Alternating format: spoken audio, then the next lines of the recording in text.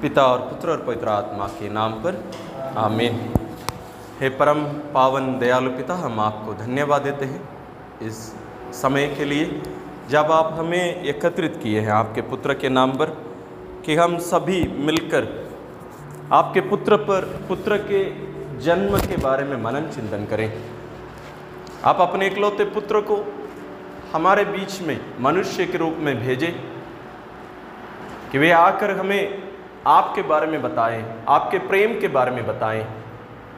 क्योंकि जैसे उन्होंने कहा, ईश्वर ने संसार से इतना प्यार किया कि उसने उसके लिए अपने इकलौते पुत्र को अर्पित कर दिया।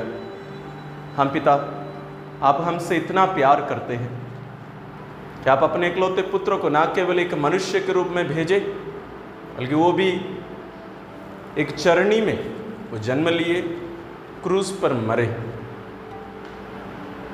तो मरण तक आज्ञाकारी बने रहे।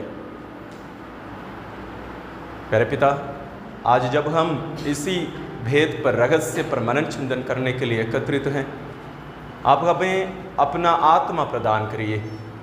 हे पवित्र आत्मा, आपके द्वारा ही पुत्र ईश्वर मरियम से शरीर धारण करके मनुष्य बने। आप हमें उस रहस्य पर मनन करने में हमारी मदद करिए। हमारे विश्वास की आंखों को खोलिए ताकि हम इस रहस्य को पूर्ण विश्वास के साथ देख सकें, अनुभव कर सकें और अपने जीवन में ईश्वरीय प्रेम का अनुभव करते हुए जीने की कृपा हमें मिले। हे प्रभु यीशु, आप हमें अपने जन्म के बारे में बताइए। सभी संतों, स्वर्गदूतों, हमारे लिए विनती करिए। प्यारी माँ मरियम और संत यूसुफ, आप लोग हमें उस क्षण को जब हमारे मुक्तिदाता, आप लोगों के मुक्तिदाता जन्म लिए मरियम आपके द्वारा, आप हमें उस समय के आनंद के बारे में हमें बताकर उस घड़ी को, उस क्षण को जीने की कृपा हमारे लिए भी ईश्वर से दिलाइए। हम ये प्रार्थना करते हैं अपने प्रभु क्रिस्त के द्वारा, आमीन। आज हम आनंद के तीसरे भेद में मनन करेंगे। आनंद ईश्वर का वरदान है, पवित्र आत्मा का फल है। रोज़री विंदी के जो पहले 5 भेद हैं, उन 5 में आनंद एक महत्वपूर्ण एक बात है। 5 घटनाओं में हम आनंद देखते हैं, इसलिए ये आनंद के भेद कहा जाता है। तो आज आनंद के तीसरे भेद, प्रभु यीशु का जन्म, प्रभु यीशु के जन्म पर हम मनन करेंगे। इसके पिछले दोनों भेदों में हमने स्वर्गदूत का संदेश, पहले भेद में हमने मनन किया। दूसरे भेद में मरियम का एलिजाबेथ से मिलने के बारे में हमने मनन किया। आज हम प्रभु यीशु के जन्म पर मनन करेंगे। पहले भेद में शरीर धारण, जब मरियम स्वर्गदूत के बातों पर हाँ बोली, उसी क्षण मरियम के शरीर में पवित्र आत्मा के द्वारा शब्द पुत्र ईश्वर मरियम के गर्भ में आते हैं। उस क्षण को शरीर धारण कहा जाता है। शरीर धारण यानी ईश्वर शरीर धारण करते हैं। यहां पुत्र ईश्वर, जो ईश्वर हैं, पूर्ण रूप से ईश्वर हैं, वो मरियम से शरीर धारण करते हैं, मानव स्वभाव को धारण करते हैं। मानव स्वभाव जब हम कहेंगे,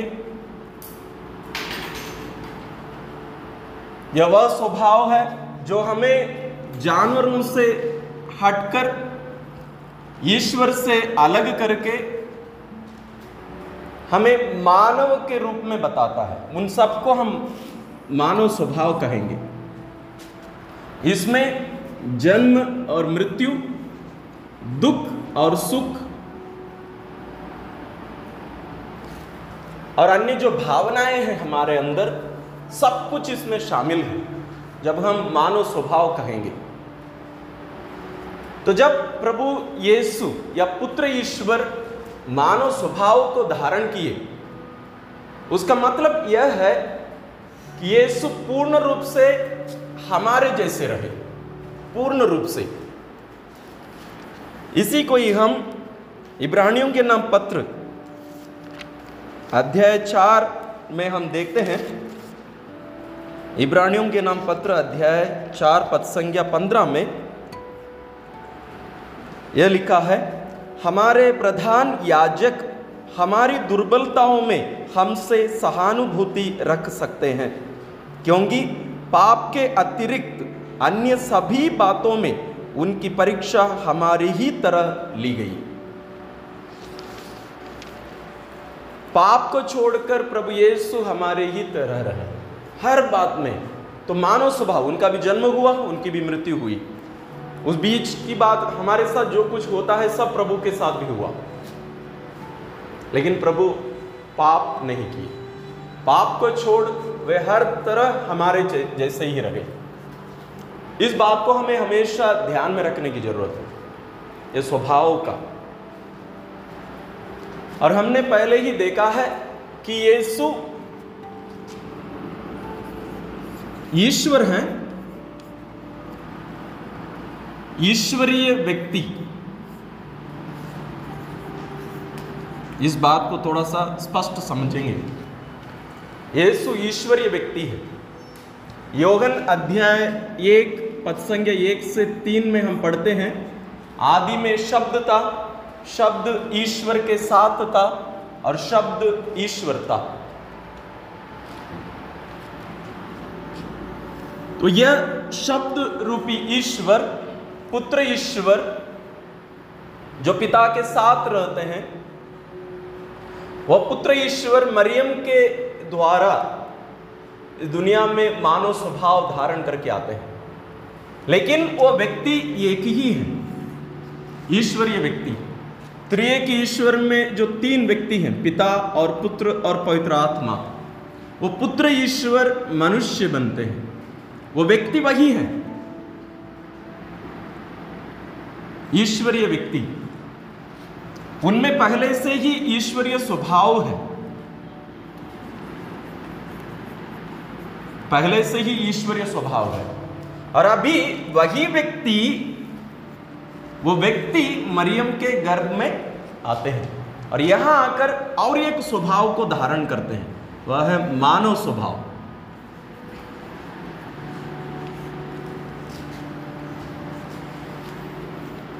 जब ये दोनों स्वभाव को धारण, माने पहले से ही उनमें ईश्वरीय स्वभाव है, गर्भ धारण के द्वारा, शरीर धारण के द्वारा वह पुत्र ईश्वर मानव स्वभाव को भी धारण कर लेते हैं। तो अभी उनमें 2 स्वभाव है, लेकिन व्यक्ति एक है, वो व्यक्ति ईश्वरीय व्यक्ति है और इस व्यक्ति का नाम यीशु है। जैसे स्वर्गदूत गब्रियल मरियम को बताते हैं कि उनको यीशु नाम रखेगी आप, क्योंकि वो अपने लोगों को उनके पापों से मुक्त करेंगे। तो यीशु एक व्यक्ति यानी ईश्वरीय व्यक्ति, लेकिन 2 स्वभाव, 2 स्वभाव। इसमें कोई मिक्स नहीं है कि ईश्वरीय स्वभाव और मानव स्वभाव दोनों मिक्स हो गया, नहीं। और इसमें यह भी नहीं कि यीशु यहां इस दुनिया में केवल मानव स्वभाव के साथ जिए, वो भी नहीं। व्यक्ति एक ही है, लेकिन उनमें दोनों स्वभाव थे। वो ऐसा भी नहीं कि ईश्वरीय स्वभाव 50% और मानव स्वभाव 50%, दोनों सम, पूर्ण रूप से। इसलिए हमें बताते, कलीसिया हमें सिखाती है, बाइबल में भी लिखा गया है कि यीशु पूर्ण रूप से ईश्वर और पूर्ण रूप से मनुष्य। यीशु पूर्ण रूप से ईश्वर और पूर्ण रूप से मनुष्य, 100%, उसमें कोई कमी नहीं। जब हम प्रभु यीशु के जन्म पर हम मनन कर रहे हैं, इस बात को हमें हमेशा ध्यान में रखने की जरूरत है ये कैसे संभव है? ईश्वर के लिए कुछ भी असंभव नहीं, उसको हमें ग्रहण करना है, स्वीकार करना है। इसलिए वचन में हमसे कहा जाता है कि यीशु हमें अपना ईश्वरीय स्वभाव के सहभागी बनाना चाहते हैं। वचन में लिखा है ईश्वर चाहते हैं कि हम उनके स्वभाव के सदस्य बन जाएं, उनके स्वभाव के सहभागी बन जाएं, तो हमें भी वो ईश्वरीय स्वभाव मिलेगा। जैसे वो हमारा मानवीय स्वभाव अपनाए, वैसे ही ईश्वर हमें अपना ईश्वरीय स्वभाव देंगे, यानी अनंत जीवन, महिमा, उनकी महिमा के हम भी सहभागी होंगे, उनके ईश्वरीय जीवन के हम सहभागी होंगे। तो ये सब बातें हमें, जैसे यीशु मनुष्य बने, मानव स्वभाव का अपनाए, उसी प्रकार उसी रास्ते में हम ईश्वरीय स्वभाव को अपनाएंगे, या ईश्वर हमें अपना स्वभाव हमें देकर अपने स्वभाव के सहभागी बनाएंगे। पेतरुस का दूसरा पत्र अध्याय 1 पद संख्या 4 में हम पढ़ते हैं, उन्होंने उस महिमा और प्रताप द्वारा हमारे लिए अपनी अमूल्य और महती प्रतिज्ञाओं को पूरा किया है। इस प्रकार आप उस दूषण से बच गए जो वासना के कारण संसार में व्याप्त है, और आप ईश्वरीय स्वभाव के सहभागी बन गए हैं। और आप ईश्वरीय स्वभाव के सहभागी बन गए हैं। हम बनेंगे नहीं बोल रहे हैं, पेतरुस बोल रहे हैं कि हम ईश्वरीय स्वभाव के सहभागी बन गए हैं। इस पर हम ज़्यादा समय व्यतीत नहीं करेंगे, क्योंकि ये एक अलग ही एक विषय है। फिर भी हमें इस बात को याद रखना है कि जिस प्रकार यीशु इस दुनिया में आए, या पुत्र ईश्वर इस दुनिया में मरियम से शरीर धारण कर मानव स्वभाव अपना के मनुष्य बने, उसी राह पर हम ईश्वरीय स्वभाव को अपनाएंगे। रास्ता वही रहेगी। जैसे पुत्र ईश्वर दुनिया में आए पवित्र आत्मा के द्वारा, मरियम से शरीर लिए, हम तक पहुंचे, हम मनुष्य तक पहुंचे। इधर अभी रास्ता उल्टा करिए, यीशु आए इसी रास्ते पर, अभी हमें इसी रास्ते पर वापस जाना है। यीशु यहाँ है, तो अभी यीशु हमें अपना आत्मा हमें देते हैं। पुत्र ईश्वर पवित्र आत्मा के द्वारा मरियम से शरीर लिए, मरियम यीशु की मां है। मरियम कलीसिया का एक प्रतीक भी हम कह सकते हैं, जो मरियम मां है, मरियम मां। अभी ये रास्ता उल्टा चलेगा, ये मां कलीसिया है अभी हमारी,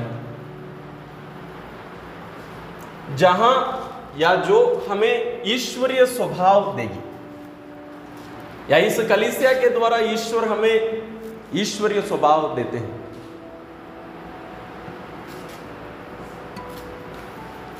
वो कैसे? प्रभु यीशु जो कृपादान अपना जीवन, दुखभोग, मृत्यु और पुनरुत्थान के द्वारा जो कृपा प्राप्त किए हैं, वो सब कलीसिया को सौंपे हैं, या इस कलीसिया के द्वारा हमें प्रदान करते हैं। तो उन कृपाओं के द्वारा हमें ईश्वरीय स्वभाव मिलता है। तो हम हर संस्कार में त्रिएक ईश्वर से मिलते हैं, हर संस्कार में त्रिएक ईश्वर से हम मिलते हैं। तो कलीसिया एक माध्यम है, कलीसिया वो मां है जिनसे हमें वो स्वभाव मिलता है। जैसे मरियम से पुत्र ईश्वर को शरीर मिला और मानव स्वभाव मिला, उसी प्रकार इस कलीसिया के द्वारा, इस कलीसिया से पवित्र आत्मा के द्वारा हमें ईश्वरीय स्वभाव मिलता है संस्कारों के माध्यम से। तो हम कलीसिया को एक माँ के रूप में हम ले लेते हैं, तो उस माँ में हम सबों का गर्भधारण हुआ है बपतिस्मा के समय। तो हम वहाँ से ईश्वरीय स्वभाव को हम प्राप्त कर लिए हैं। जैसे संत पेतरुस हमें बताए, हम सभी ईश्वरीय स्वभाव के सहभागी बन गए हैं। बन जाएंगे नहीं बोल रहे हैं, बन गए हैं। बपतिस्मा संस्कार जब हम ग्रहण किए वो प्रक्रिया चालू हो गया है, लेकिन वो जारी रहेगा, वो जारी रहेगा। हमारा ईश्वरीय स्वभाव को धारण करने की जो प्रक्रिया है वो जारी रहेगा।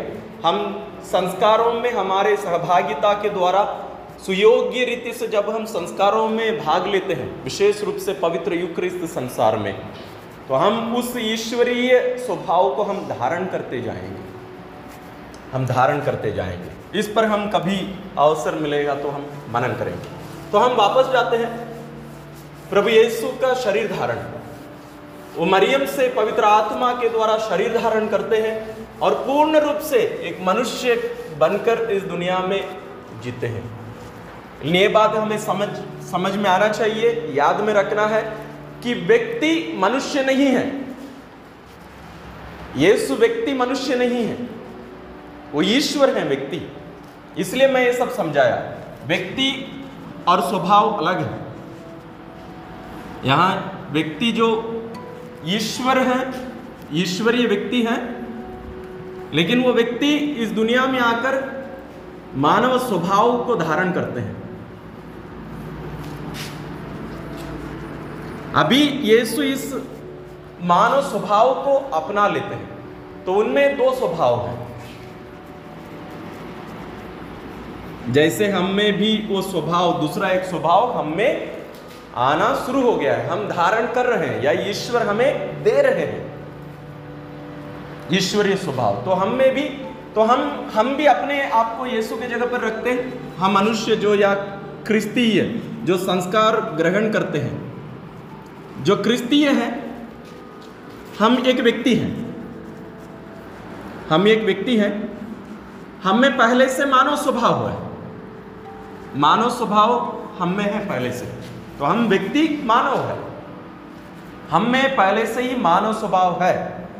अभी कलीसिया के माध्यम से ईश्वर हमें संस्कारों के द्वारा ईश्वरीय स्वभाव हमें देते हैं।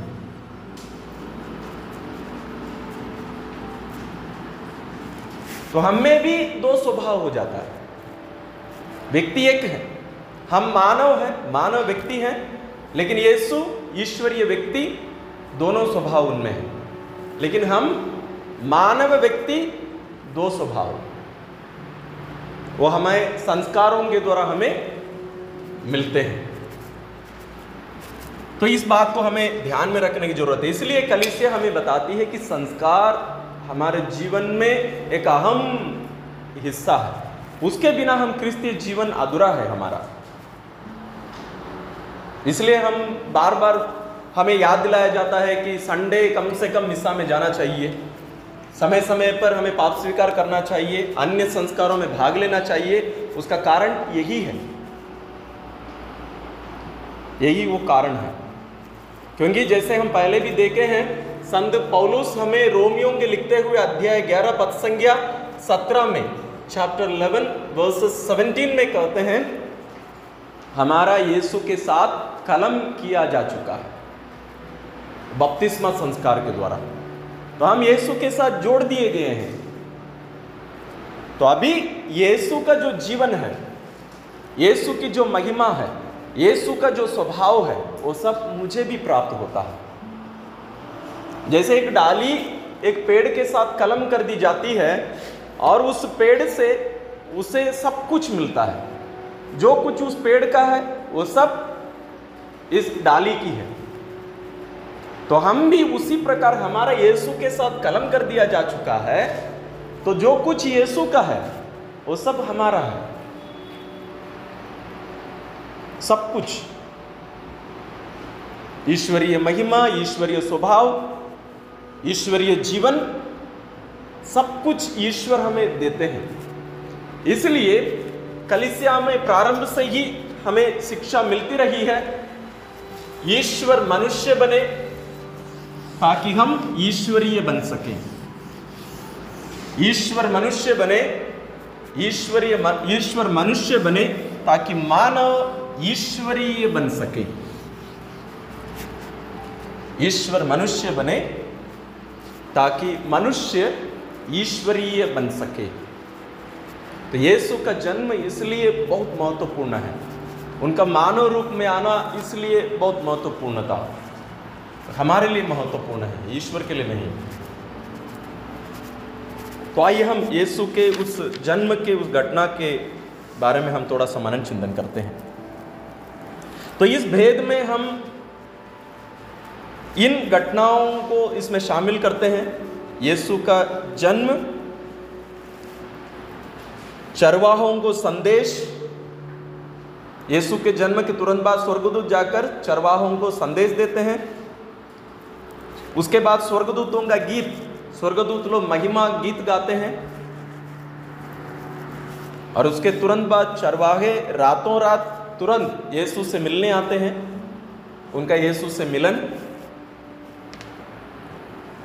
और कुछ दिन बाद ज्योतिषियों का आगमन, कहीं राजा कहा जाता है, कहीं ज्योतिषी कहा जाता है, जिसके बारे में हम आखिरी इस घटना के बारे में मत्ती अध्याय 2 पद संख्या 12 में पढ़ते हैं। ज्योतिषियों का आगमन, वो उसके आगे पूरा वही है, मत्ती में है। अन्य जो घटनाएं हम पहले बोले वो सब लूकस में है। लूकस अध्याय 2 पद संख्या 1 से 20।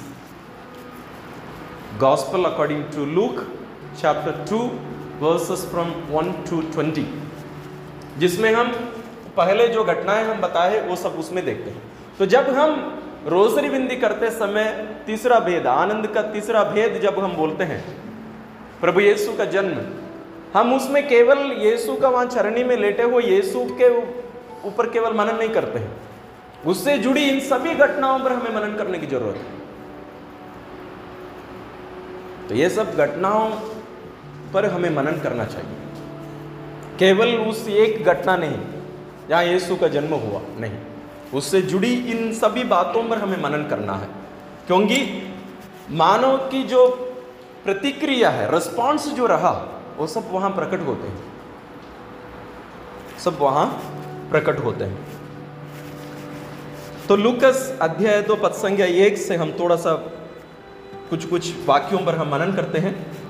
पहले की जगहों माने व्यक्ति इतिहास के बारे में हम छोड़ देते हैं और हमें बताया जाता है कि राजा दाऊद का वंशज कौन था? मरियम का पति यूसुफ। मरियम कौन से वंशज की है वो बताया नहीं गया,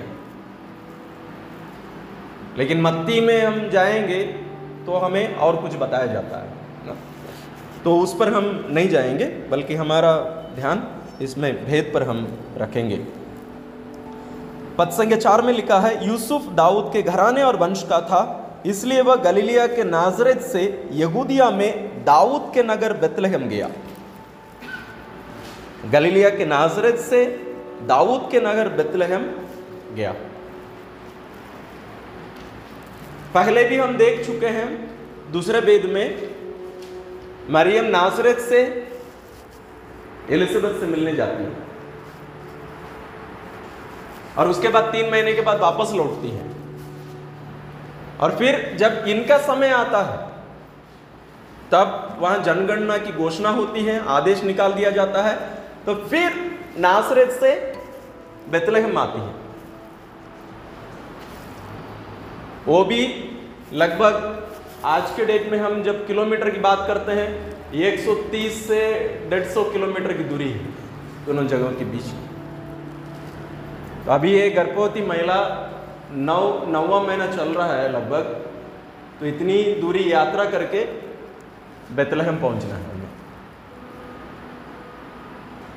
माने इन बातों में हमें मरियम और यूसुफ को कितनी सारी तकलीफ उठाना पड़ा, उसके साथ साथ जो गर्भ में है स्वयं ईश्वर, उनके साथ भी क्या क्या हुआ।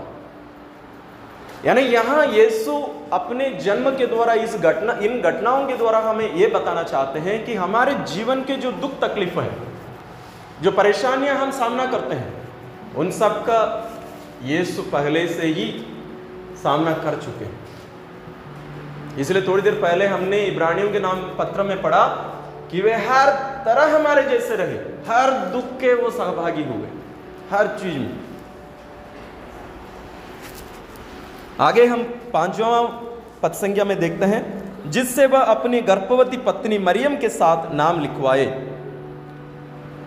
6 में, वे वहीं थे जब मरियम के गर्भ के दिन पूरे हो गए।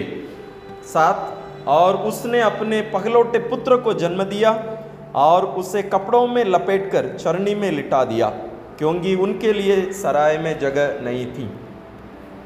इसमें एक दो शब्दों पर हम मनन करते हैं। बेतलेहम हम पहले ही देख चुके हैं। ये बेतलेहम इसलिए बहुत महत्वपूर्ण है, उस शब्द का जो अर्थ रोटियों का घर या रोटियों का नगर बेतलेहम। संत पिता बेनेडिक्ट 16वें बेतलेहम और वो जो चरनी है, हम जब आगे चरनी में भी आएंगे, वो चरनी के बारे में बताते हैं। चरनी जहाँ जानवर लोगों को खिलाया जाता है, चारा देते हैं, उनका खाने का जगह है, रहने का और खाने का। और यहाँ इन दोनों को हम तुलना करके देख सकते हैं। बेतलेहम जो उस गांव का नाम, रोटी का घर, रोटी का नगर या गांव, और चरनी जहां यीशु बालक यीशु जन्मे है, यीशु वहां जन्मे है चरनी में। चरनी जहां जानवरों को खाना दिया जाता है, उनको खिलाया जाता है। तो इन दोनों जगह बहुत महत्वपूर्ण है। ये केवल ऐसे ही नहीं है कि बेतलेहम ऐसे हो गया, बेतलेहम में जाके यीशु जन्म लिए, नहीं। चरनी वो भी इसलिए ये सब महत्वपूर्ण है क्योंकि अभी मानवों की रोटी वहां है। जो रोटी स्वर्ग से उतरी है वो अभी इस चरनी में लेटी है। इनको खाने से ही हमें वो ईश्वरीय जीवन प्राप्त होगा। इसलिए ये जगह और नाम सब बहुत महत्वपूर्ण होता है। योहन अध्याय 6 पद संख्या 34 से 58 58, जॉन चैप्टर 6 34 to 58 में हम इसके बारे में पढ़ते हैं। यीशु स्वयं कहते हैं कि स्वर्ग से उतरी जीवंत रोटी मैं हूं, स्वर्ग से उतरी जीवंत रोटी मैं हूं। यहां पुत्र ईश्वर स्वर्ग से उतरकर जीवंत वो रोटी मानवों को अपने आप को भोजन के रूप में देने के लिए बेतलेहम नामक गांव में चरनी में लेटे हैं। बेतलेहम जो रोटी का घर, वहां चरनी जहां जानवर खाते हैं, वहां पर लेटे हैं। तो हमारी रोटी, जीवंत रोटी, मनुष्यों को जीवन देने वाली रोटी, जो रोटी जिसे खाने से हमें ईश्वरीय स्वभाव मिलता है, तो इस रोटी को खाने से ही हमें वो ईश्वरीय स्वभाव मिलेगा। वो रोटी उतर कर आई है, इसलिए ये जगह का नाम सब बहुत महत्वपूर्ण है। दूसरा एक शब्द है पहलौठा पुत्र को जन्म दिया। मरियम अपने पहलौठे पुत्र को जन्म दी। बाइबल के अनुसार पहलौठे का मतलब ये नहीं है कि उसके बाद बहुत सारे बच्चे हुए। बाइबल के अनुसार पहलौठा बेटा या बेटी या कोई भी है, पहलौठा जो संतान है, उसका शब्द का मतलब यह है कि जो माँ का गर्भ खोलता है, यानी पहले जो जन्म लेता है। जरूरी नहीं कि उसके बाद कोई जन्म लिया हो। जब हम पहलौठा बेटा बोलते हैं, बाइबल के अनुसार उनका बहुत सारे अधिकार थे पहलौठे बेटे का, विशेष रूप से बेटे को। लेकिन बाइबल के अनुसार पुत्रियों को भी जमीन दादा जो सब हैं उस सब का हिस्सा उनको भी दिया जाता था। वो सब में हम नहीं जाएंगे, लेकिन पहलौठा होने का मतलब जो मां का गर्भ खोलता है। उसके बाद जितने भी बच्चे हों उसका कोई मतलब नहीं है, उससे कोई लेना देना नहीं। ये जरूरी नहीं है कि दूसरा बच्चा हुआ, जरूरी नहीं है, लेकिन पहलौटा बेटा, पहला जो मां का गर्भ खोला है, खोलकर जन्मा है, उसी को ही पहलौटा बोलते हैं। आगे लिखा है कि उसे कपड़ों में लपेटकर चरनी में लिटा दिया। कपड़ों में लपेटने का अर्थ, हम इसके बारे में बाइबल में दूसरे जगह पर भी पढ़ते हैं। हमें एक चीज ध्यान में रखने की जरूरत है, यीशु का शरीर धारण, जन्म, जीवन, दुख भोग, मृत्यु, पुनरुत्थान, ये सब घटनाएं एक ही साथ हमें लेना है। एक को दूसरे से अलग करके हम देखेंगे तो फिर मतलब सब और कुछ हो जाते हैं। यीशु के शरीर धारण से लेकर उनके पुनरुत्थान तक हमें एक साथ देखना है हर घटना को। जैसे मान लीजिए हमें उनके जीवन के बारे में मनन करना है तो हमें शरीर धारण के बारे में भी सोचना पड़ेगा, मृत्यु के बारे में भी सोचना पड़ेगा, पुनरुत्थान के बारे में भी सोचना पड़ेगा। नहीं है तो हमें कुछ समझ में नहीं आएगा कि यीशु क्यों ऐसे बोलते हैं, क्यों ऐसे जीते हैं। हमें इन सभी बातों को एक साथ लेना है। तो अभी हम मनन कर रहे हैं कि यीशु के जन्म के बारे में। यीशु जन्म लिए, चरनी में कपड़ों में लिटाए गए हैं, लपेटे गए हैं। यीशु का और भी एक बार लपेटा जाएगा मृत्यु के बाद।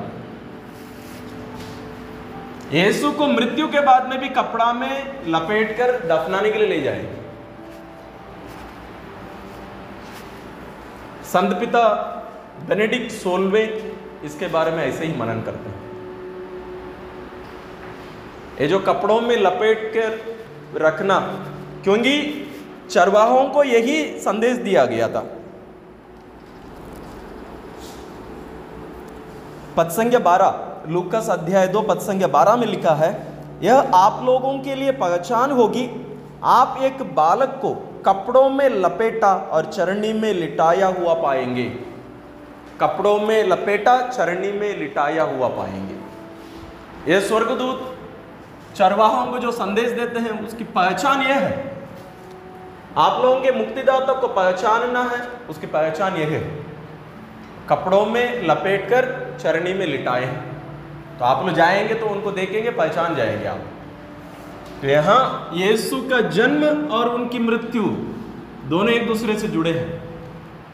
यीशु जन्मे मरने के लिए, यीशु इस दुनिया में जन्मे मरने के लिए ही जन्मे हैं। वह यीशु आराम से जीने, घूम फिर के इधर खा पी कर घूम फिरने के लिए इस दुनिया में नहीं आए। वो आए मानव मुक्ति के लिए। यीशु इस दुनिया में हमें बचाने के लिए आए, पाप के दास्तां में पड़े हुए लोगों को बचाकर ईश्वरीय स्वभाव के, ईश्वरीय जीवन के सहभागी बनाने के लिए इस दुनिया में आए। तो यीशु जो अभी इस चरनी में कपड़ों में लपेट कर लिटाए गए हैं, वो कुछ साल बाद, लगभग 33 साल बाद, क्रूस पर उनकी मृत्यु के बाद उसी मां के गोद में वही कपड़े में लपेटकर उनके गोद में लिटाया जाएगा। अभी चरनी में लेटे हैं, बाद में मां के गोद में लेटेंगे, वही वैसे ही कपड़े में लपेटकर। और रोटी भी रखते हैं। आप लोग देखे होंगे बाइबल के मूवी जब हम देखते हैं उसमें हम देखते हैं कि जो रोटी रखा जाता है, लोगों को खिलाते हैं रोटी, उसको बर्तन में रखकर वैसे सामान्य रूप से ले जाते हैं, वे रखते हैं वैसे नहीं, बहुत कम, बल्कि वो कपड़े में रख के लपेटते हैं उनको। तो ये रोटी कपड़े में लपेट कर वहां रखा गया है। तो इसके जो अर्थ है हमारा, एक ही घटना पर हम एक एक शब्द पर ऐसे ही बहुत गहरे मतलब अर्थ मिलते हैं जब हम उस पर बैठकर मनन करेंगे। तो हम जब जैसे मैंने कहा, जब हम यीशु के बारे में जब हम सोचेंगे, उनका संपूर्ण जीवन हमें याद आना चाहिए, विशेष रूप से शरीर धारण। जब हम शरीर धारण को नहीं समझेंगे, आगे की कोई भी बात हमें समझ में नहीं आएगी, इसलिए उसको समझना बहुत जरूरी है। कपड़ों में लपेटकर चरनी में लिटा दिया। चरनी, क्यों यीशु जानवरों के बीच में जन्म लिए, यह भी एक बहुत महत्वपूर्ण बात है। दो सृष्टि है, एक है पुरानी सृष्टि जिसको हम उत्पत्ति ग्रंथ अध्याय 1 और 2 में देखते हैं। उत्पत्ति ग्रंथ अध्याय 1 और 2 में, और यहां एक नई सृष्टि हो रही है। यीशु का जन्म उस नई सृष्टि का प्रारंभ। यहां पुरानी सृष्टि में आदम का जन्म हुआ, ईश्वर आदम को बनाए, और यहां इस नई सृष्टि के प्रारंभ यीशु के जन्म दूसरे आदम से होता है। यीशु दूसरा आदम है, बाइबल के अनुसार यीशु दूसरा आदम है। तो अभी नई सृष्टि का जो पहला व्यक्ति, जो आदम, जिसको हम आदम कहते हैं, अभी जन्म लेते हैं, नई सृष्टि की प्रारंभ।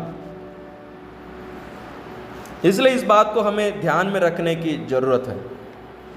कुरिन्थियों के नाम संत पौलुस का पहला पत्र अध्याय 15 पद संख्या 45। Letter to the Corinthians, first letter to the Corinthians chapter 15 verse 45। धर्म ग्रंथ में लिखा है कि प्रथम मनुष्य आदम जीवंत प्राणी बन गया और अंतिम आदम जीवनदायक आत्मा। संत पौलुस हमें यहां यीशु को दूसरे आदम के रूप में प्रस्तुत करते हैं। उसी प्रकार रोमी अध्याय 5 पद संख्या 12 से 21 में आदम और ईसा मसीह दोनों की तुलना करके संत पौलुस हमारे सामने पेश करते हैं। रोमी अध्याय 5 12 से 21, चैप्टर 5 वर्सेस 12 to 21। वहाँ भी दोनों की तुलना की जाती है, आदम और यीशु की। आदम जिनके द्वारा पाप इस दुनिया में प्रवेश किया, और यीशु जिनके द्वारा मुक्ति इस दुनिया में आई। दूसरा आदम जीवनदायक है, जीवन देने वाला है। ये मृत्यु का कारण बना, ये मुक्ति का कारण बने। और यीशु में जो जो जुड़ जाएंगे, जो क्रिस्तु का बनेंगे, जो यीशु का बनेंगे, वो सब नई सृष्टि है। तो मुक्ति जो प्रवेश करते हैं मुक्ति में, उन लोग सब नई सृष्टि है। इसलिए संत पौलुस हमें बार बार बताएंगे कि जो कोई यीशु में बपतिस्मा ग्रहण किए हैं, वे सब नई सृष्टि हैं। उन लोग यीशु को धारण करके एक नई प्राणी बन गए हैं। ये सब शब्द संत पौलुस उपयोग करते हैं। नई प्राणी, नई सृष्टि, उसके लिए हमें यीशु को धारण करना है, वही बपतिस्मा संस्कार। और थोड़ी देर पहले हमने जो बोले, हम यीशु के साथ हमारा कलम किए जाना, वो सब यही बात है। और इस पुरानी सृष्टि में हम देखते हैं, इस पुरानी सृष्टि में जितने भी लोग जन्म लिए, उन सब की मां हेवा है। आदम हेवा नाम देता है स्त्री को, क्योंकि वो सारी मानव जाति की मां है। लेकिन यहां इस नई सृष्टि में, ये नई सृष्टि में जितने लोग यहां जन्म लेते हैं, उन सब की मां मरियम है। नई सृष्टि में जितने भी लोग, मुक्ति प्राप्त लोगों की मां मरियम है। क्योंकि नया आदम जो यीशु है, इस मरियम से जन्मे हैं। तो हम सभी उनके वंश के हैं, मरियम के वंश के हैं, उनकी संतान है। जैसे प्रकाशना ग्रंथ अध्याय 12 पद संख्या 17 में लिखा है, शेष वंश, शेष संतान, उस स्त्री की शेष संतान, हम सभी उनकी संतान हैं। तो वो हम सभी नई प्राणी हैं जो यीशु में विश्वास करके यीशु के साथ एक हो गए हैं, यीशु को धारण किए हैं। हम सभी नई प्राणी हैं। हमें यहाँ इस बात को ध्यान में रखने की जरूरत है। तो यीशु का जन्म हमारे भैया का जन्म है, पहलौटा, मरियम का पहलौटा। हम केवल एक शारीरिक रूप से नहीं, यदि आध्यात्मिक रूप से भी हम देखें तो हम सभी मरियम की संतान है। तो अभी हमारे उनका पहलौटा बेटे के यहाँ जन्म, तो उसके बाद हम सब उनमें जन्म लेंगे। इसलिए कलीसिया के बारे में भी मैं थोड़ी देर पहले जो बोला उसको ध्यान में रखने की जरूरत है। तो ये बात हमें ध्यान में रखना है। चरनी, तो वहाँ इसलिए ये बात मैं ले आया क्योंकि जब आदम बनाए जाते समय वहाँ कोई घर नहीं था, कुछ भी नहीं था, जंगल था, एक प्रकार से हम कह सकते हैं। जंगल नहीं बोल सकते हैं, वाटिका। उसी प्रकार जानवरों के बीच, पेड़ पौधों के बीच वहां थे, वहां आदम का जन्म हुआ। ईश्वर आदम को वहां बनाए, जन्म दिए।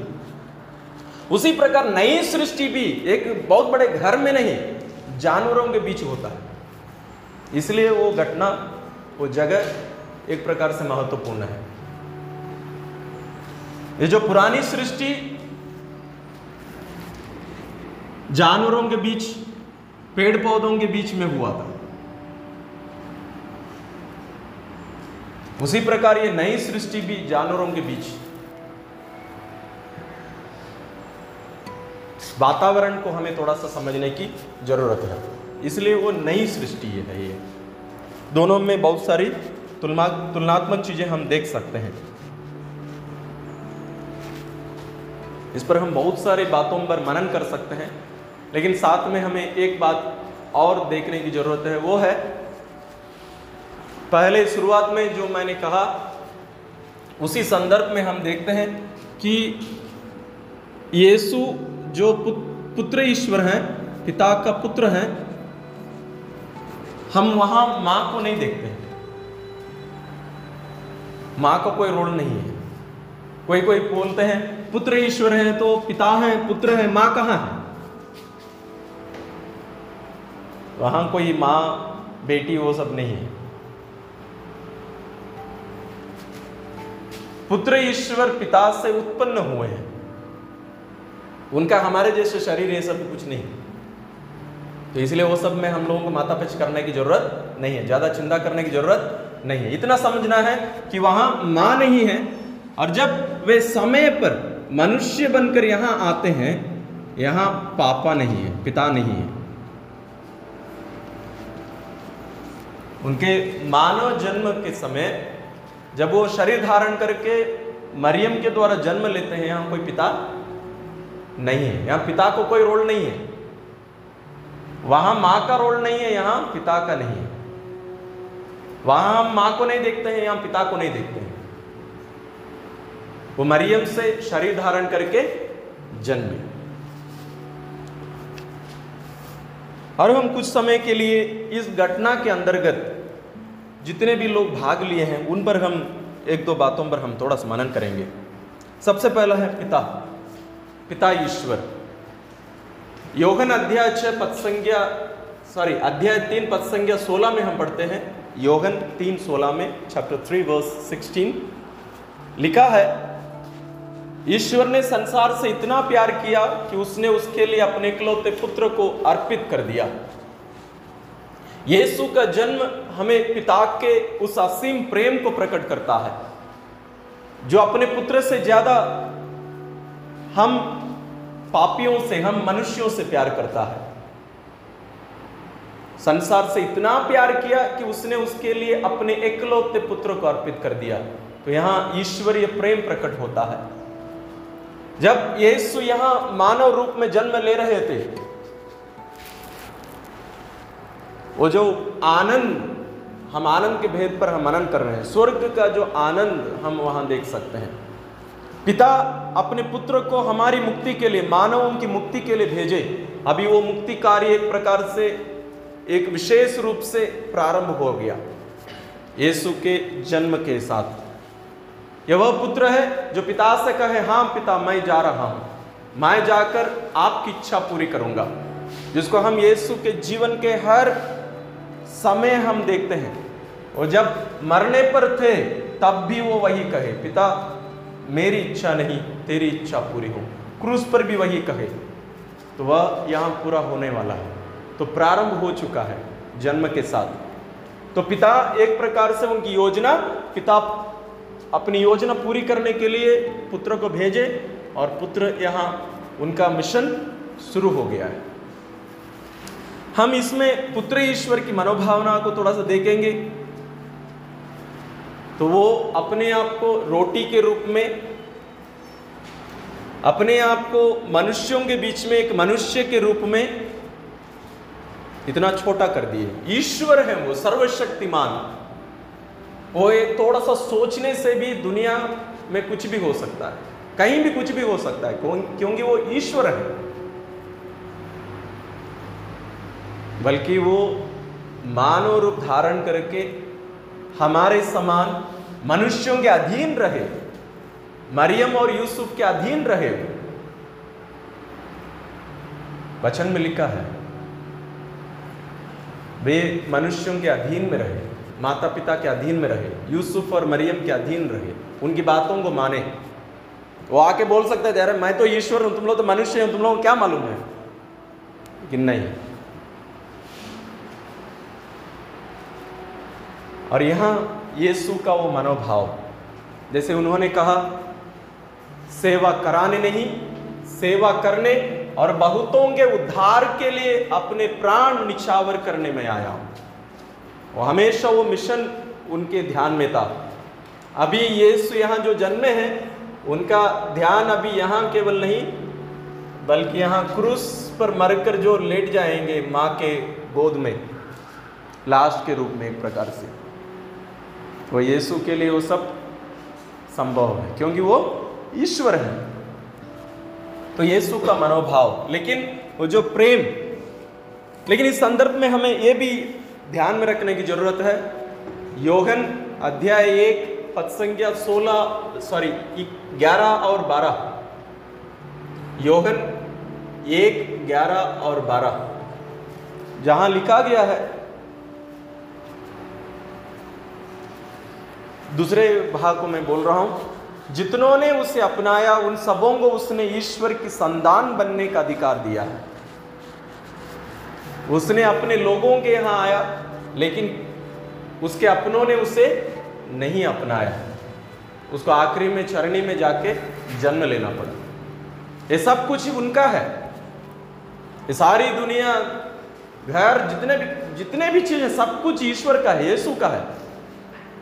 लेकिन उसके अपनों ने उसे नहीं अपनाया, उनके लिए कोई जगह नहीं मिला। वो अनुभव एक प्रकार से वहाँ यीशु करते हैं।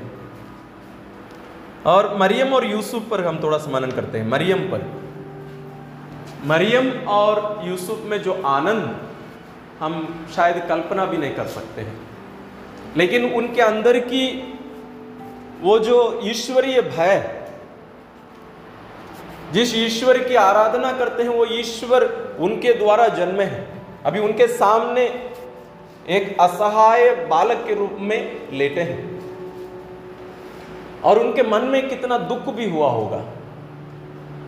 अपने पुत्र को साथ, वो ईश्वर हैं, उनके लिए एक योग्य स्थान नहीं दे पाए, कोई सुविधा नहीं। जानवरों के बीच ठंड के मौसम में, दिसंबर महीना, कितना ठंड, यहाँ से वहाँ ज़्यादा ठंड लगता।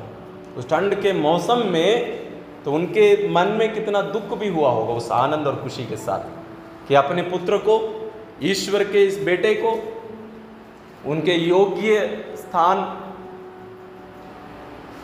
सुविधा कुछ नहीं कर पाए, फिर भी एक आनंद। और ईश्वर को साक्षात देखते हुए उनकी आराधना करने का सौभाग्य मरियम और यूसुफ को मिला। जिस ईश्वर का नाम लेकर हम आराधना करते थे मनुष्य, उस ईश्वर को पहली बार कोई देख पाया है, स्पर्श कर पाया है, छू पाया है, चुंबन कर पाया है। तो यहाँ मरियम पहला व्यक्ति है और उनके साथ यूसुफ। तो इस तीसरे भेद में हमें इस पर मनन करने की जरूरत है। इसलिए योहन का पहला पत्र अध्याय 1 पद संख्या 1 और उसके आगे हम पढ़ते हैं कि यीशु के शिष्य योहन लिखते हैं कि हमने उसे देखा है, हमने उसकी सुना है, हमने उसका स्पर्श किया है, हमने उसके साथ खाया है। मरियम और क्या क्या नहीं बोल सकती थी। मैंने उसको गर्भ में धारण किया है, मैंने उसको जन्म दिया है, मैंने उसका पालन पोषण किया है, मैंने उसको चलना सिखाया है। ये सब मरियम की, मरियम और यूसुफ। और वही ईश्वर को यहाँ अपने सामने देख रहे हैं उन लोग। अदृश्य ईश्वर यहाँ दृश्यमान हो जाते हैं। जिस ईश्वर की कल्पना मनुष्य नहीं कर सकता है, वो यहाँ रूप धारण करके, मानव रूप धारण करके उनके सामने असहाय बालक के रूप में लेटा है। इस क्षण में हमें ईश्वरीय प्रेम पर, ईश्वर की जो भावनाएं हैं, फीलिंग्स हैं, उस पर भी हमें मनन करने की जरूरत है। ये केवल कुछ बाहरी चीज नहीं है कि ईश्वर हमसे प्यार करता है, हाँ हो गया, वो शब्द में नहीं, उसमें जो भावना है, उसके अंदर फीलिंग्स जो भरे हैं हमारे प्रति ईश्वर के जो प्रेम का, वो यहां प्रकट होता है। ईश्वर प्रेम क्या करता है? वास्तव में प्रेम क्या करता है? जिनसे एक व्यक्ति प्यार करता है, प्यार करने वाला जिनसे वो प्यार करता है उनके समान बन जाता है। प्रेम एक व्यक्ति को जिनसे वो प्रेम करता है उस व्यक्ति के समान बना देता है। वही है सच्चा प्रेम। अपने समान दूसरे को बदलाने का नहीं। मनुष्य क्या करता है? जैसे हम किसी से दोस्ती करते हैं या प्यार करते हैं तो हम दूसरे व्यक्ति पर हम दबाव डालते हैं कि तुम मेरे जैसे बन जाओ। मैं तो चाय पीता हूं, तुम कॉफी पीते हो, नहीं तुम्हें चाय पीना चाहिए, मुझे चाय पसंद है। तो ये इस रंग का कपड़ा पहन दो, नहीं, मुझे ये रंग का कपड़ा पसंद है, ये पहनो तुम। छोटी छोटी बातें हैं, लेकिन इसमें बहुत गहराई है। लेकिन यहां हम देखते हैं कि ईश्वर जो हमसे प्यार करते हैं हमारे जैसे बन जाते हैं, उतर कर आते हैं हमारी बराबरी में, हमारे समान। वो हमसे इतना प्यार करता है कि हमारी बराबरी करता है, इतना उतर कर आता है। छोटे होकर बड़े हो जाना बहुत बड़ी बात नहीं है। झोपड़ी में रहकर यदि हमें एक महल में रहने का अवसर मिल रहा है कि वो बहुत बड़ी बात नहीं है, लेकिन महल में रह के झोपड़ी में उतर कर आना बहुत बड़ी बात है। सब कुछ होते हुए भी उसको त्यागना, छोड़ देना बहुत बड़ी बात होती है। और यहां ईश्वर वही किए, वो हमसे इतना प्यार किए कि हमारे बराबर, हमारे समान आके खड़े रहे। बल्कि हमें यह भूलना नहीं चाहिए कि वो सर्वशक्तिमान है। और उस प्रेम को पहली बार मानव यहां अनुभव कर रहा है, वो भी मरियम और यूसुफ के द्वारा। अदृश्यमान ईश्वर यहां दृश्यमान होते हैं। सर्वशक्तिमान, जिनको ये सारा ब्रह्मांड, सारी सृष्टि जिनको समेट नहीं सकता है, यहां उनके सामने एक असहाय बालक के रूप में लेटा है। सर्वशक्तिमान, सर्वगुण संपन्न वो ईश्वर यहां छोटे से बालक के रूप में असहाय। अभी उसको पानी पीना है तो भी, या कुछ खाना है तो भी वो निर्भर है मां के ऊपर, पिता के ऊपर, पालक पिता के ऊपर निर्भर है। माने अपने आप को असहाय स्थिति में लेकर छोड़ देते हैं, निर्भर रहते हैं मनुष्यों पर। यहां उनका प्रेम प्रकट होता है। आगे चरवाहों पर हम थोड़ा सा मनन करते हैं। हम उसको पढ़ेंगे नहीं, लेकिन चरवाहों के बारे में हमें बताया जाता है अध्याय 2 पद संख्या 8 से 14 में, 8 से 12 तक। उसके बाद जो 2 वाक्य हैं वो स्वर्गदूतों के बारे में। लूकस अध्याय 2 पद संख्या 8 से 12। लूकस अध्याय 2 8 से 12, जहां हम देखते हैं कि चरवाहों को स्वर्गदूत आकर संदेश देते हैं। तो यीशु का जन्म का संदेश सबसे पहले चरवाहों को दिया जाता है, और उन चरवाहों में जो आनंद रहा होगा, जिसकी इंतजार में सारी मानव जाति पड़ी है, सबसे पहले चरवाहों को, सबसे गरीब बेघर जानवरों के साथ रहने वाले उन लोगों को सबसे पहले, वो भी स्वर्गदूतों के द्वारा संदेश दिया जाता है। कोई मनुष्य जाके नहीं बोलता है। हमारे जगहों पर हम हमारे अपने लोगों के सामने या यहाँ कोई बहुत बड़ी घटना होती है, हम सबसे पहले बड़े लोगों को संदेश देते हैं। यहाँ ईश्वर उस जगह का, बेतलहम के चारों तरफ जो सबसे छोटे हैं, जिनका कुछ नहीं है, उनको सबसे पहले संदेश देते हैं। चरवाहों को इसलिए भी हो सकता है क्योंकि प्रभु यीशु स्वयं कहेंगे, सच्चा गडरिया मैं हूं, सच्चा चरवाहा मैं हूं। अभी उन चरवाहों के संदेश दिया जाता है, और उन लोग तुरंत ये संदेश मिलते ही उन लोग चले जाते हैं। आनंद, हम आनंद के भेद पर हम मनन कर रहे हैं, उनमें भी एक विशेष आनंद। हम भी वही यीशु से, जैसे मरियम और यूसुफ मिले, जैसे ये चरवाहे मिले, वैसे ही हम हर मिसा बलिदान में विशेष रूप से वही यीशु से मिलते हैं। हमें भी वही आनंद हमें प्राप्त होता है। जो आनंद यूसुफ और मरियम को मिला, जो आनंद चरवाहों को मिला, क्या वो आनंद मुझे प्राप्त होता है? क्या हमारे लिए मिसा में जाना एक नियम, जाना है इसलिए जाना है, या हम चरवाहे उस रात के समय सब कुछ छोड़ के उस प्रभु से मिलने, उनके मुक्तिदाता से मिलने, उनकी आराधना करने के लिए चले गए? हमारी मनोभावना क्या है उस प्रभु के प्रति, ईश्वर के प्रति? क्या आनंद हमें मिलता है? क्योंकि क्रिस्तीय जीवन का सबसे प्रकट रूप में दिखने वाला गुण है आनंद। वो आनंद के बिना हम नहीं कह सकते हैं कि ईश्वर मुझे मुक्ति दिला दिए हैं, या मैं ईश्वर के साथ एक हो गया हूँ, जैसे हम कुछ समय पहले मनन कर रहे थे।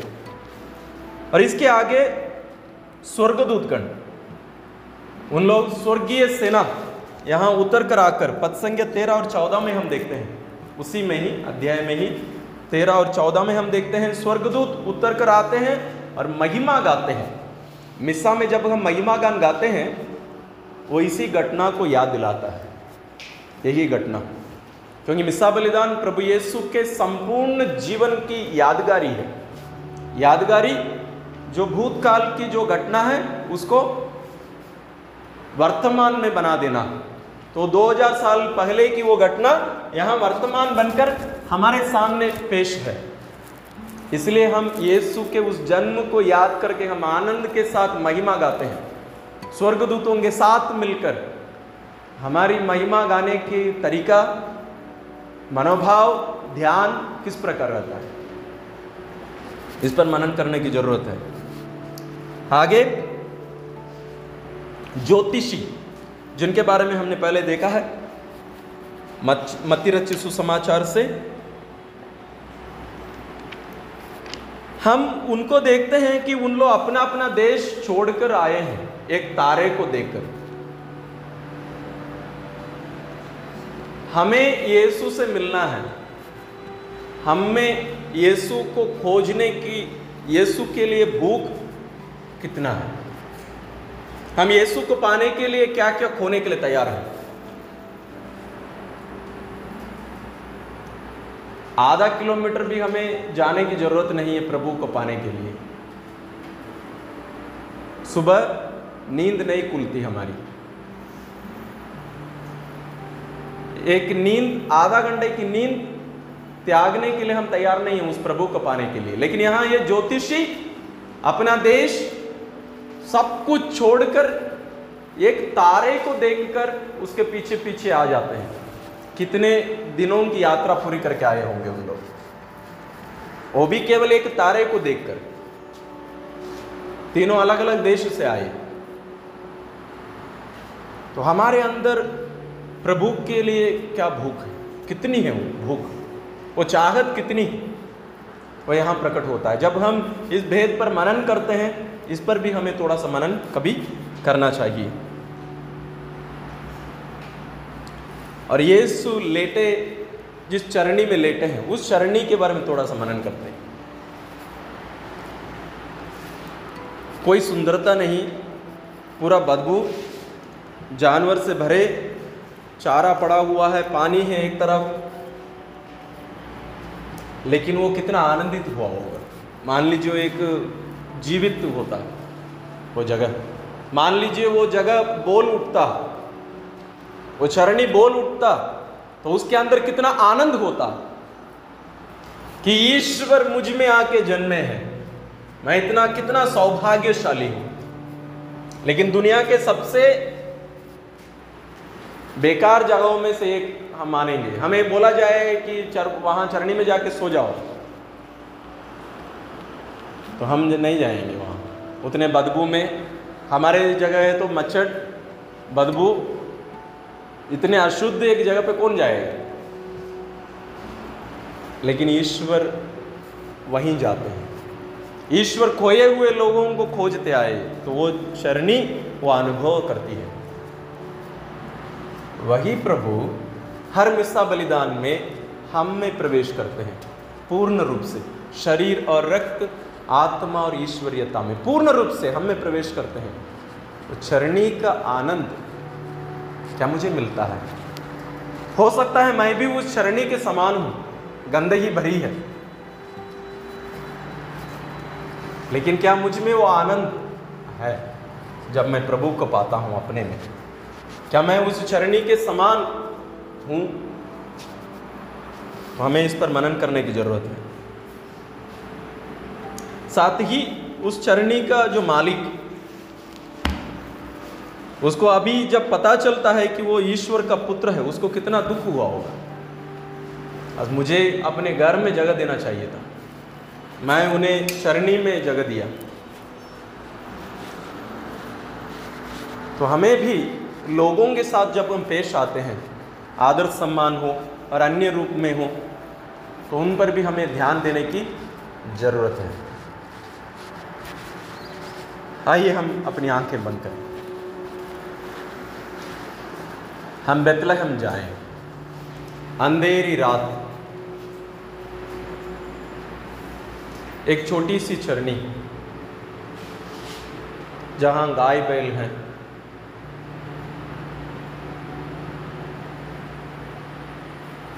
मरियम और यूसुफ, जानवर को खिलाने वाला जो घास वास है वो सब डाल के उसके ऊपर एक बालक को कपड़े में लपेटकर सामने रखे हैं, और उन लोग मानो उनकी आराधना कर रहे हैं, घुटनों में हाथ जोड़ के तो प्रभु की आराधना, क्योंकि दोनों को मालूम है कि ये ईश्वर है, ये ईश्वर है, ये साधारण मनुष्य नहीं।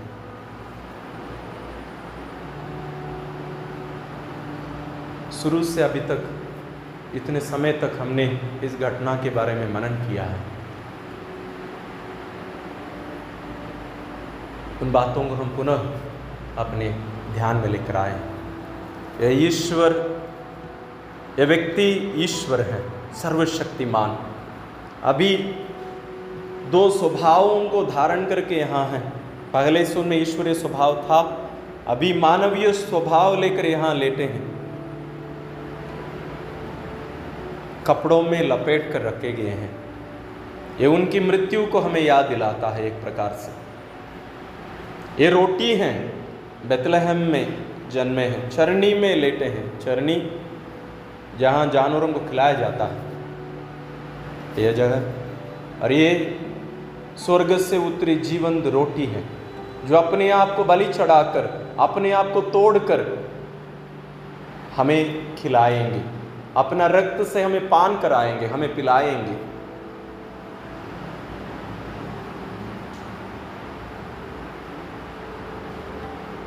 और कुछ समय में स्वर्गदूत वहाँ चरवाहों को संदेश देते हैं और चरवाहे आनंद के साथ चढ़ावा लेकर यीशु से मिलने के लिए, भेंट चढ़ाने के लिए आते हैं, मिलते हैं। और इस घटना के आखिरी में संत लूकस हमें बताते हैं, मरियम इन बातों को अपने दिल में संजोए रखी। उसको कुछ समझ में नहीं आया, बहुत सारी बातें, तो उन सभी बातों को अपने दिल में संजोए रखी। 15-16 साल की ये माँ, कुंवारी माँ, उसको बहुत कुछ समझ में नहीं आता है। उन सभी बातों को अपने दिल में रखती हैं, मनन करती हैं। आनंद के इस तीसरे भेद में जब हम प्रभु के जन्म पर हम मनन कर रहे हैं, क्या ये घटना जिस पर हम जरूर मनन किए होंगे, हम रोज़री विनती में कितने बार इस पर हम मनन किए होंगे, कितने साल हम क्रिसमस मनाए होंगे, क्रिस्त जयंती मनाए होंगे, लेकिन क्या ईश्वर का यह प्रेम हमारे दिल को छुआ है? ईश्वर जो उतर कर मेरे समान, मेरी परिस्थिति में मेरे साथ चलने के लिए मेरे साथ खड़े हैं, सर्वशक्तिमान ईश्वर, उनके इस असीम प्रेम को हमें समझने की जरूरत है। इसलिए जैसे संत पौलुस हमें बताते हैं, हमें ईश्वर के प्रेम की गहराई, ऊंचाई, लंबाई और चौड़ाई हमें समझने की जरूरत है, जानने की जरूरत है। और संत पौलुस ही कहते हैं, प्रभु को जानना मैं सर्वोत्तम मानता हूं और उस प्रभु को जानने के लिए मैं सब कुछ त्यागने के लिए तैयार हूं। हमें सब कुछ त्यागने की जरूरत नहीं, फिर भी उस प्रभु को मिस्सा में विशेष रूप से ग्रहण करने के लिए हम कितना चीज़ों को त्यागने के लिए हम तैयार रहते हैं। और इसी प्रभु को हमें दूसरों को देना है। हम वचन में पढ़ते हैं, चरवाहे यीशु का दर्शन करने के बाद बाहर निकलकर ये आनंद का संदेश दूसरों को दिए। हम भी उस प्रभु से मिलते हैं प्रार्थनाओं में, संस्कारों में विशेष रूप से। क्या हम उस प्रभु को लेकर दूसरों को देते हैं? क्या हम में वो आनंद है? यदि हम उस आनंद को दूसरों को दे नहीं रहे हैं तो इसका मतलब यह है कि हम आनंदित नहीं हैं।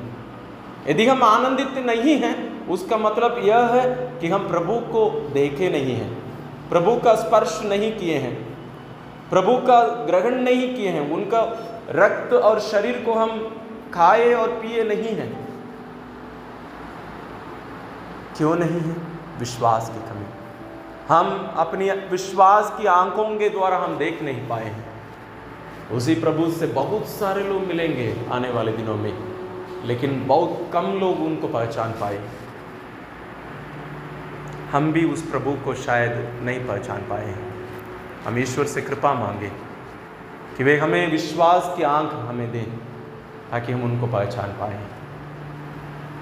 परम पावन दयालु पिता, हमारे प्रेमी पिता, प्यारे पिता, हम आपको धन्यवाद देते हैं आपके इस असीम प्रेम के लिए कि आप अपने एकलौते पुत्र से ज़्यादा हम निरे पापियों से, हम मनुष्यों से आप प्यार करते हैं। इसलिए आप अपने एकलौते उस प्यारे पुत्र को, प्रिय पुत्र को हमारे लिए आप अर्पित कर दिए कि वे ऐसे चरणी में जानवरों के बीच जन्मे। प्यारे पिता, आप हमें कृपा प्रदान करिए कि हम आपके इस असीम प्रेम को समझ पाए, आपकी दया को हम अनुभव कर पाए, और इसके द्वारा आप हमें जो आनंद दे रहे हैं और आपके पुत्र के इस जन्म के द्वारा आप हमें जो बता रहे हैं कि हमें आप अपनाना चाहते हैं, आपके ईश्वरीय जीवन के सहभागी बनाना चाहते हैं, ईश्वरीय स्वभाव के सहभागी बनाना चाहते हैं, ईश्वरीय महिमा के सहभागी बनाना चाहते हैं। हम आपके इस असीम प्रेम को, आपकी इस योजना को, आपकी इस कृपा को हम समझ पाएँ और हम भी उन चरवाहों के समान, स्वर्गदूतों के समान, उस चरणी के समान आनंदित होकर इस दुनिया में जीने की कृपा मिले, ताकि हम भी आपके पुत्र के इस जन्म का संदेश हमारे जीवन के द्वारा हम जन जन तक दे पाएँ। हम ये प्रार्थना करते हैं अपने प्रभु क्रिस्त के द्वारा, आमीन।